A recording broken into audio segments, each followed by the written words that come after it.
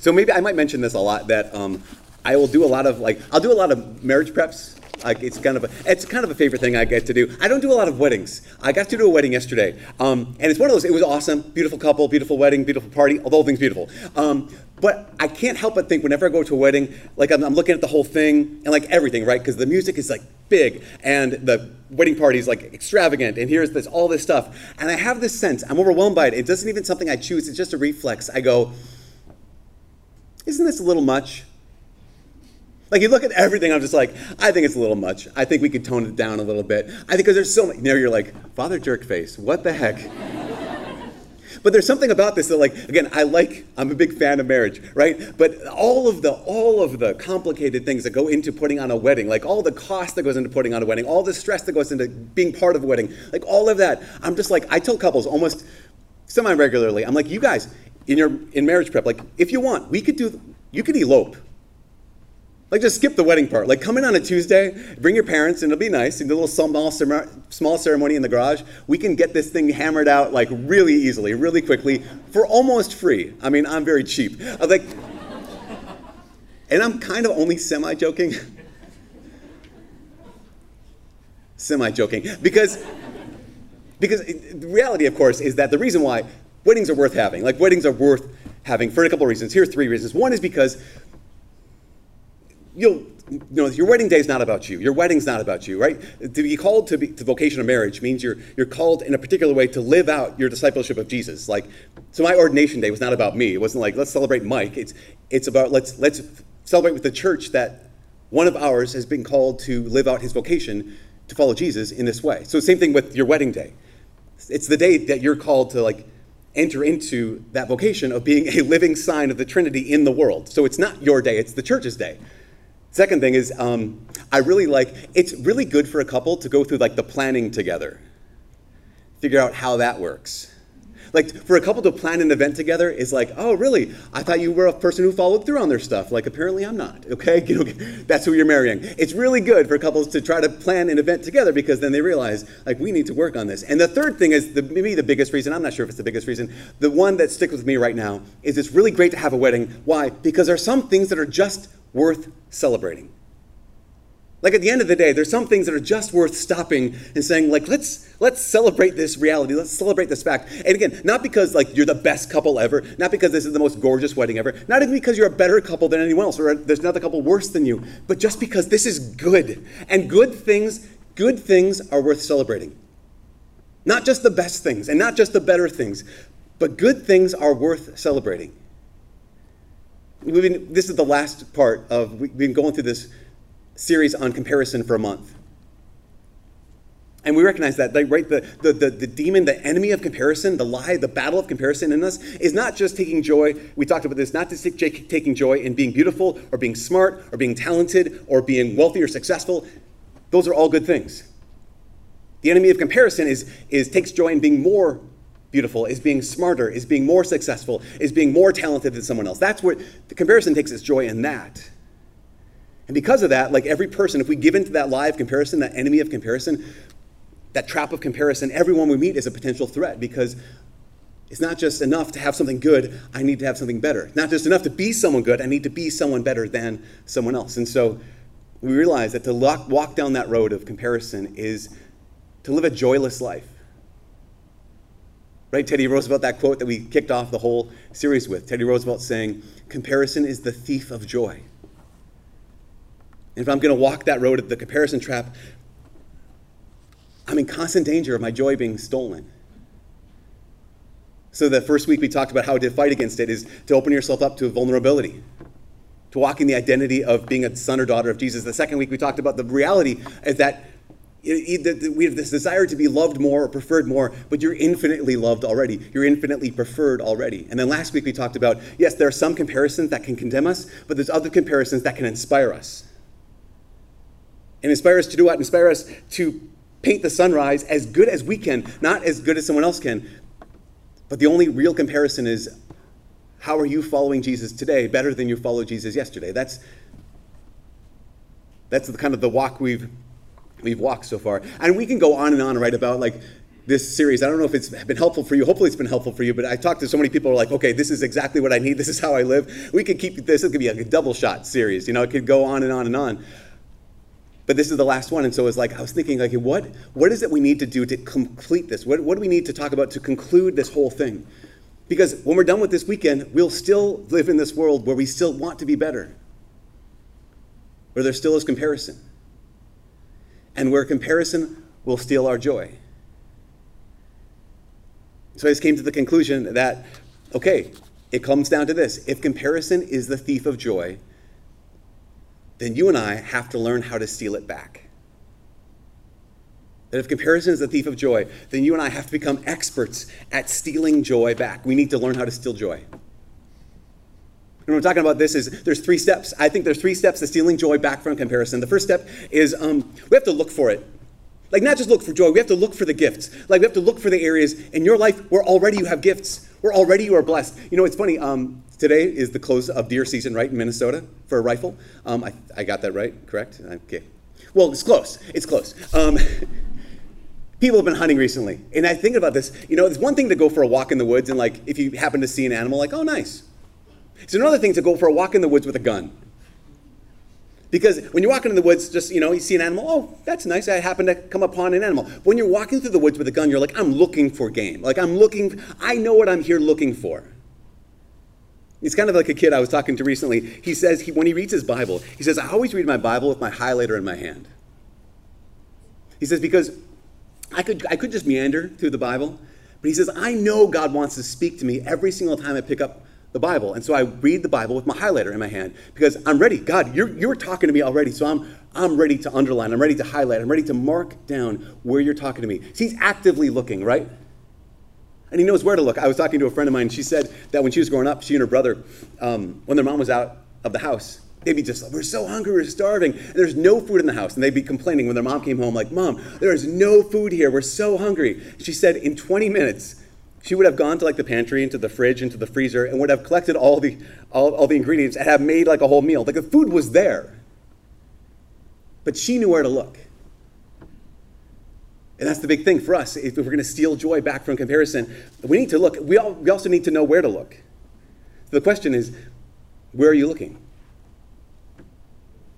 St. Paul in his letter to the Thessalonians today, he says, you know, there's some people here in the community, there's some people here, you're not keeping busy, you're being busybodies, basically meaning you're looking at someone else's lane. Like you're not running your own race. You're just so busy being preoccupied with what someone else has, you keep missing what you have. And one of the first rules when they teach you how to drive a car, they say, okay, keep your eyes on the road. Why? Because your car will go where your eyes are looking. That's the same thing about our hearts. Same thing is true for our hearts. Your heart will follow where your eyes are looking. Where are you looking? Are you happily looking at someone else's gifts and saying, that's awesome, that's something to rejoice on? Or am I actively looking for like, God, where are all the ways that you've blessed me? You know, so funny. A couple weeks ago, we were in the Gospel of Luke for the last year. And a couple weeks ago, we had Luke 15. If you remember this, it's the 3 parables that Jesus tells about the lost things, right? So it's the lost sheep, it's the lost coin, and then the lost son. Remember that? The prodigal son? We had it a couple weeks ago. And it's interesting, in every one of those stories, whether it's a lost sheep or a lost coin to the lost son, the protagonist of the story is looking, like is actively looking. You have the shepherd who's actively looking for that lost sheep. You have the woman who lost her coin. She's actively looking. She's like, she wants to find it because I know it's here. And then you have the father, right? And it says when the son decides to come home, his father was watching for him. He was looking for him. So if we want to steal joy back from comparison, we have to look. We have to know what we're looking for. Because when we look for it, the thing, and we find it, we have the next movement, which is we give thanks. When we find the thing, see the thing, the second move to steal joy back is to give thanks. So there's this restaurant in northeast Minneapolis called Gasthof zur Gemütlichkeit. It's fun to say.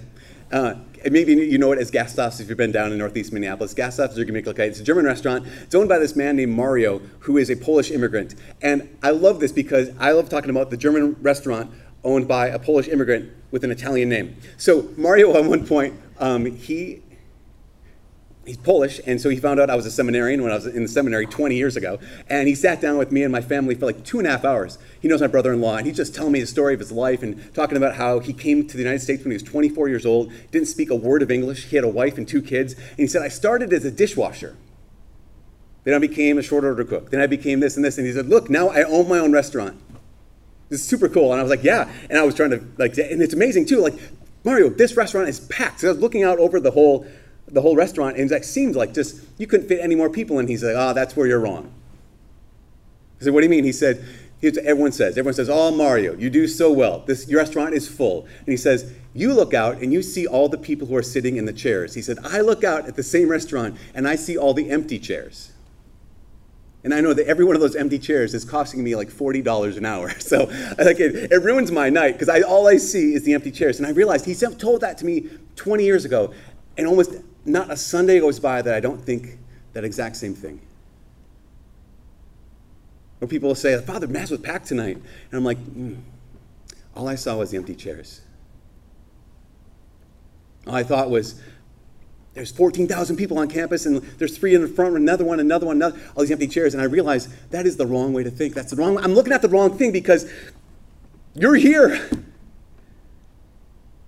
It might be fine for Mario to see the empty chair because that's money. But it is wrong, 100% wrong for me to focus on the empty chair and not to focus on you. Like, you are here. You're a reason to rejoice. And I don't just mean all of you are here. I mean you. The fact that the seat next to you might be empty, but the fact that your seat is taken right now, that's worth celebrating. Like, you existing is worth celebrating. You being here tonight, even if it was just you, that would be 100% worth saying, let's have the best Mass possible. Because it's the attitude of, a person who can steal joy has an attitude of abundance, right? The attitude that says, I see what I have, not what I don't have.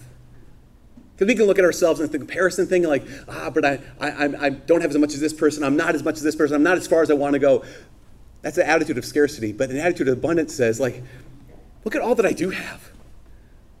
Look at who God has made me to be. I might not be where I should be, but wow, I've gone so far from where I was. And to be able to look at that, to notice it, to give thanks for it. Because we realize the day will come. This is painful. The day will come when we would give anything to have exactly what you have right now. The day is going to come in every one of our lives when we would give anything to go back to have exactly what you and I have right now. Not more than we have now, but exactly what we have right now. The day will come when we would give anything to go back to have the stuff we complain about now, to be able to say, oh my gosh, the hassle. I would give anything to be able to go back. You know, it's funny, 2 weeks from now, Thanksgiving. My family, we do this thing where every other Thanksgiving, we go to Brainerd, and then on the odd Thanksgivings, we go to my brother's house in North Carolina. So this upcoming Thanksgiving is a brother's house in North Carolina Thanksgiving. And I'm excited about it. I love my brother. I'm not excited about like the travel. I like going to Brainerd. It's 2 hours away.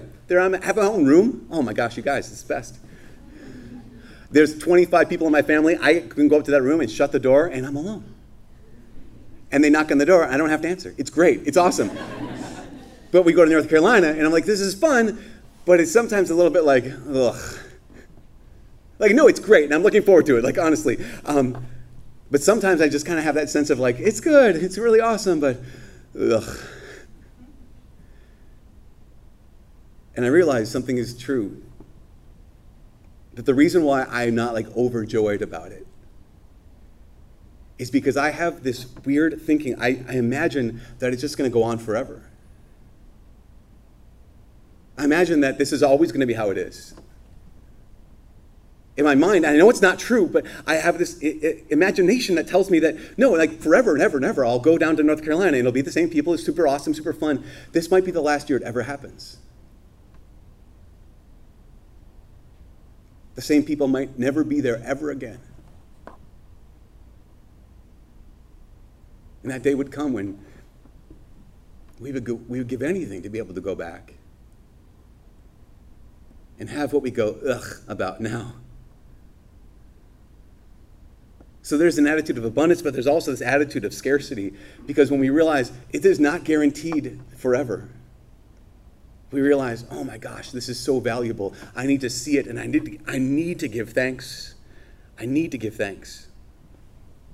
I hesitate, though. I so often hesitate to giving thanks because I realize it's kind of like not forever. Like, it's a weird thing inside me where it's like it's not forever, so it's valuable, but it's not forever, so let's not get too excited about it.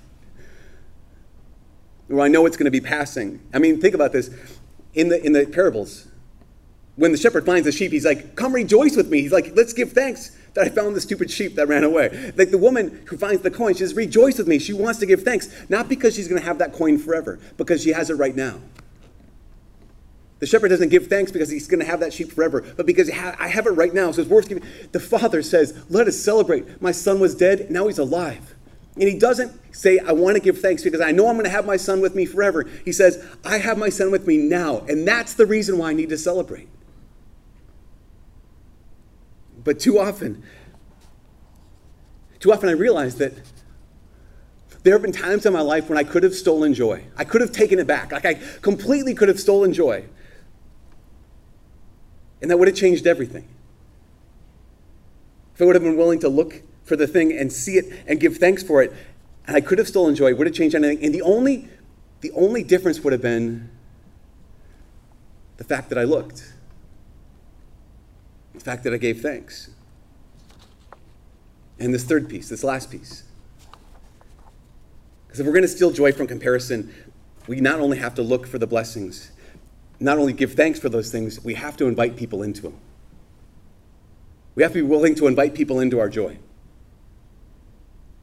You know, the gospel, again, Luke's gospel from a couple weeks ago. His father says, let's get everyone together. We got it. I have this blessing in my life. I need you to come and celebrate with me. Here's the younger son. Imagine how embarrassing that'd be. Sometimes you're like, I don't like people making a big deal out of me. I know. You guys, oh gosh. Some of you are very difficult to love. Let me explain it. Not because you're hard to love. Some of you are resistant to receiving love. Some of you are resistant to like letting people make a big deal out of you. I'm not even talking a big deal. Like I'll compliment your shirt or something. You ever do this? You compliment someone's shirt like, oh yeah, well I got it for sale or whatever. It was no big deal. I'm like, listen, take the freaking compliment. What the heck? Like if we've ever had a conversation, I have commented on your hair. I mean, let's get it out there right now. If we've ever talked, I've said, oh, nice haircut. And then what people do, they always deflect. The more clever of the deflectors say something like, I didn't get a hair, I got them all cut.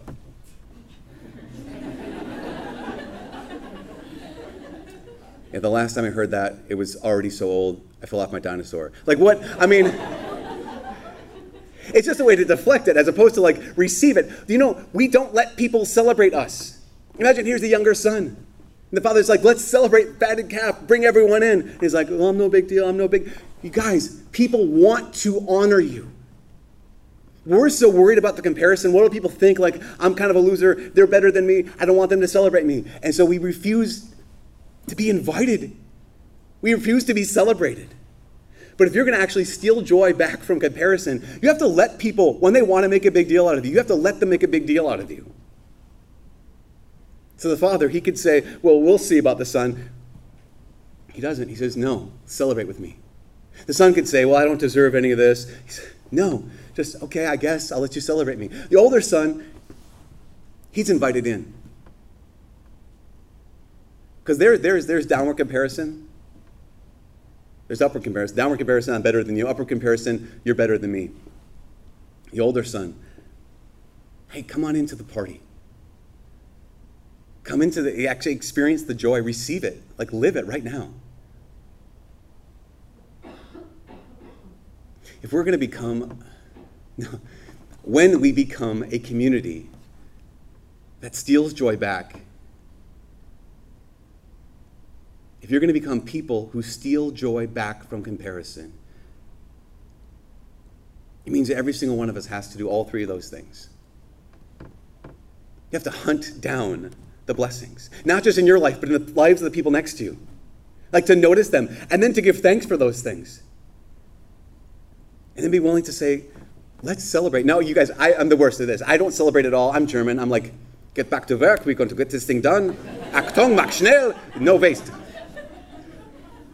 I'm the worst at celebrating. But I want to be better. Why? Because I don't want to let comparison to continue to steal my joy. I want to rob comparison. I want to steal joy back. Stealing joy is an active thing. It means you've said comparison is not an option. It means I'm saying I've made this decision. I'm going to consistently choose to hunt down, to focus, to look for blessings in your life as well as in my life. And I've decided, I'm committed to celebrating and like to honoring, to praising, to thanking God for the blessings in your life as well as in my life. And is making that decision to say, I'm going to invite people into this celebration. Because the people who have learned how to steal joy are people who have learned how to celebrate each other. They've learned how to celebrate each other. And they've learned how to be celebrated. And they've learned how to let themselves be invited into the celebration. This is the last thing. That's one of the reasons why it's really good to have weddings. Because when you have a wedding, you get to make a guest list, which is one of the most difficult tasks for couples, but what an honor.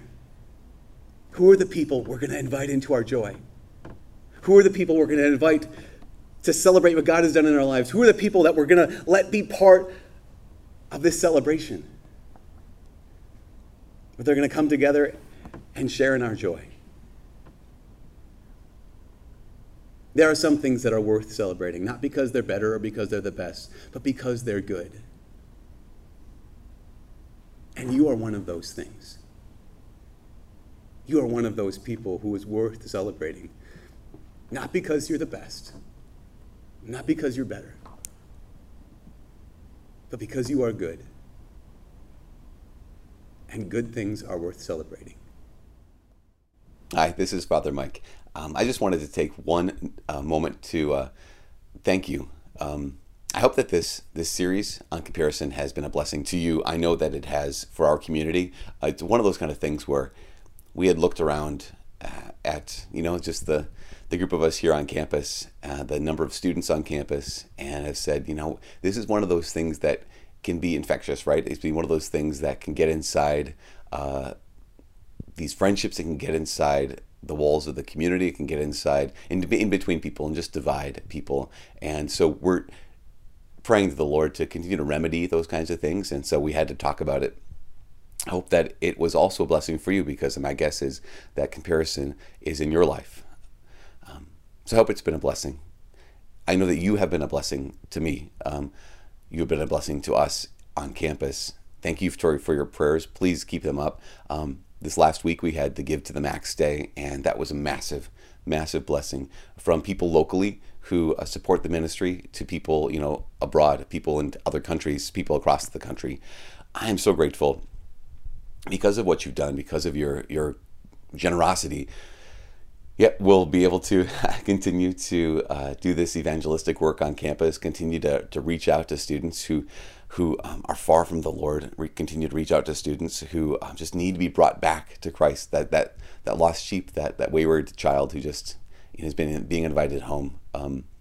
Again, because of your generosity, we still have donations coming in. It's not a thing like, wait, I missed that Thursday.